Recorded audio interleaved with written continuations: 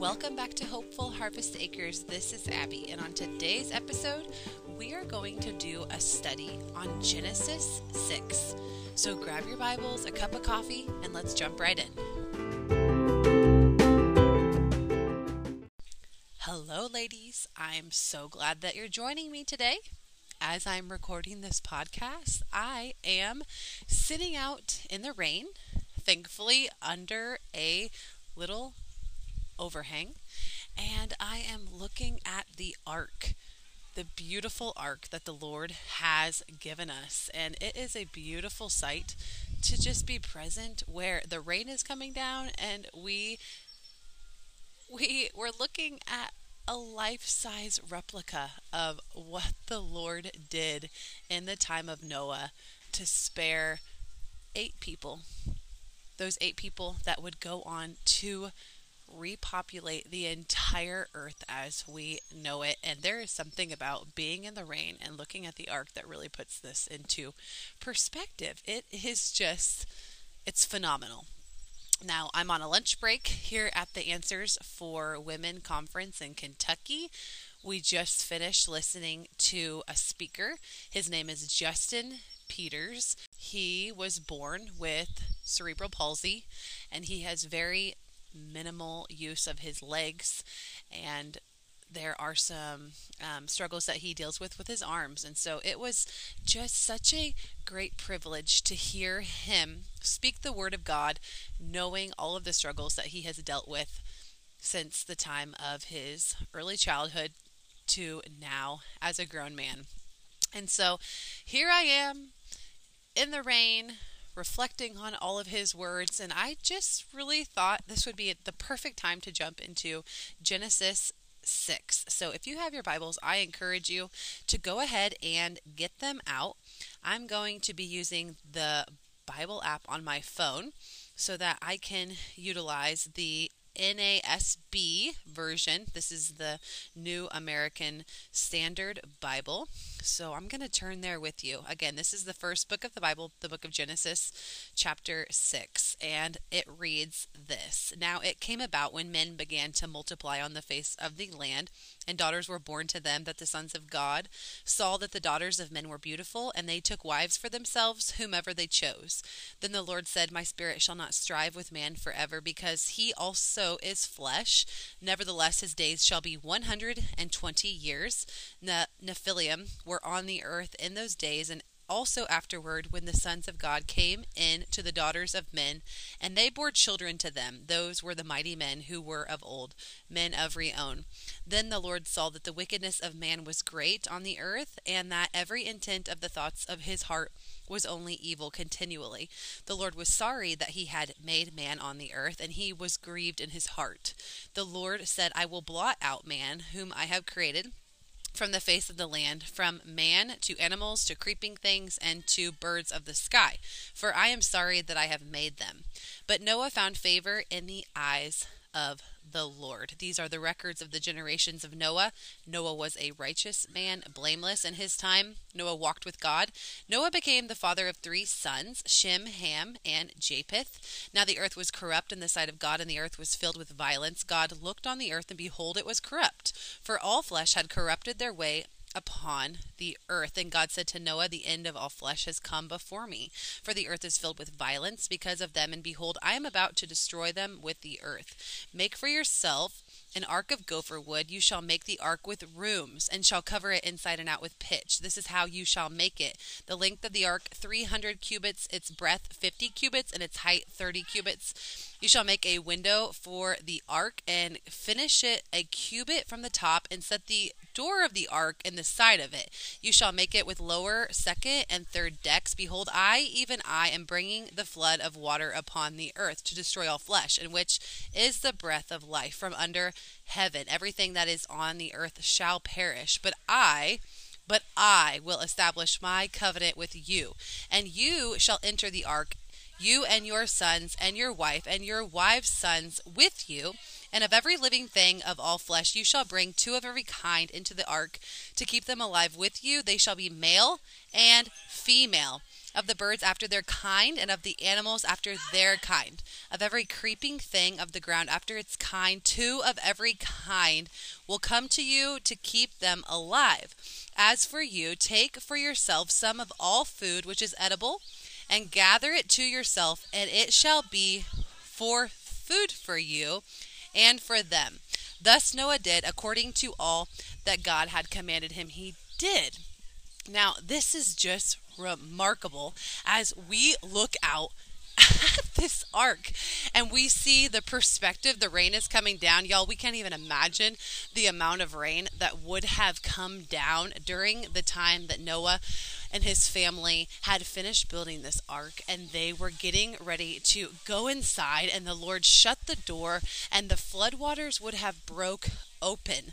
Let's turn now to chapter 6, and we're going to talk about the flood. So again, in chapter 6, we see that there was so much corruption on the face of the earth that God wanted to end it all, but he found favor in the eyes of one man, and that man was Noah. And so God would command Noah to begin to build this ark, and he would spare a small remnant for his name. And now he's about to send this flood so that he can destroy the earth with a global flood. In verse 1 of Genesis 7, it says, "Then the Lord said to Noah, enter the ark, you and all your household, for you alone have seen to be righteous before me in this time. You shall take with you of every clean animal by sevens, a male and his female, and of the animals that are not clean, 2, a male and his female, also of the birds of the sky by sevens, male and female, to keep offspring alive on the face of the earth. For after 7 more days I will send rain on the earth, 40 days and 40 nights, and I will blot out from the face of the land every living thing that I have made." Noah did according to all that the Lord God had commanded him. It says that now Noah was 600 years old when the flood of water came upon the earth. As I'm standing here, I'm seeing some young people. They're gathering underneath this little pavilion, and the rain is coming down hard. It is really coming down. I don't know if you can hear this or not, but it's pouring.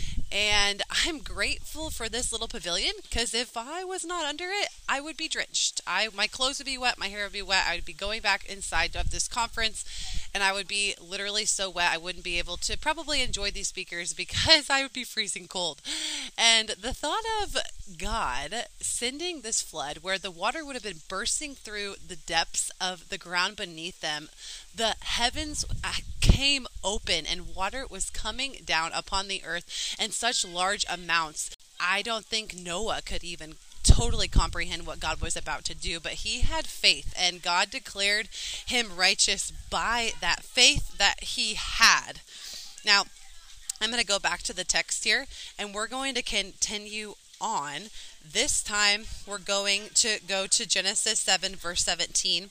Genesis chapter 7, verse 17. "Then the flood came upon the earth for 40 days, and the water increased and lifted up the ark so that it rose above the earth. The water prevailed and increased greatly upon the earth, and the ark floated on the surface of the water.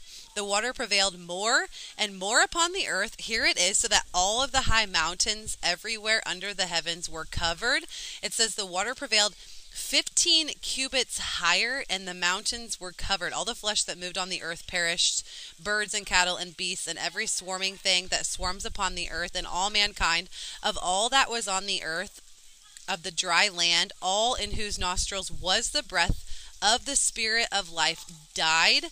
Thus he blotted out every living thing that was upon the face of the land, from man to animals to creeping things and to birds of the sky, and they were blotted out from the earth. And only Noah was left, together with those that were with him in the ark. The water prevailed upon the earth 150 days. Now, ladies and gentlemen, it took me 28 years of my life. It took having my eyes enlightened to the gospel, having my eyes open to the fact that there is truly a God and a creator who he made all things that we can see and those things that we cannot see.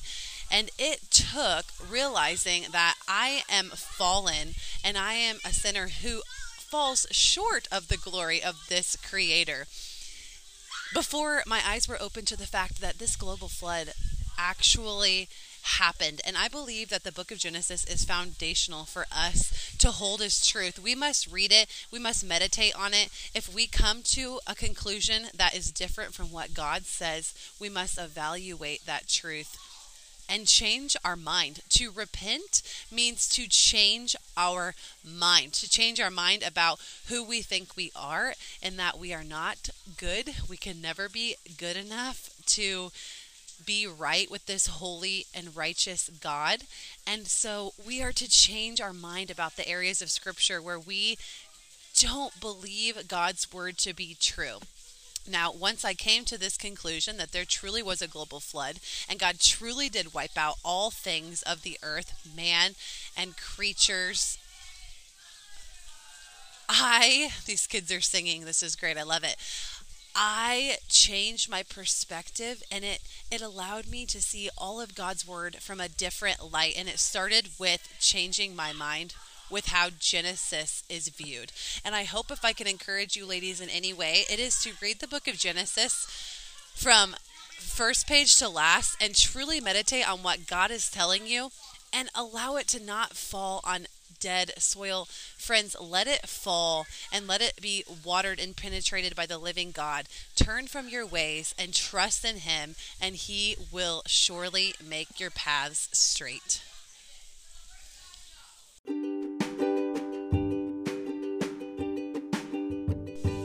Ladies, I have enjoyed sharing with you. It is a great privilege to be here at this Ark and to really have God's word come to life in such a giant, real life way. I can't imagine what this global flood would have looked like, and praise the Lord that we will never again see a time where He will destroy the earth with a flood. But we do know that the Lord is coming back, and we can trust Him, and we can move forward in our walks by taking God's word and applying it to our everyday lives. May you be faithful in the small things. I pray that you have a blessed week.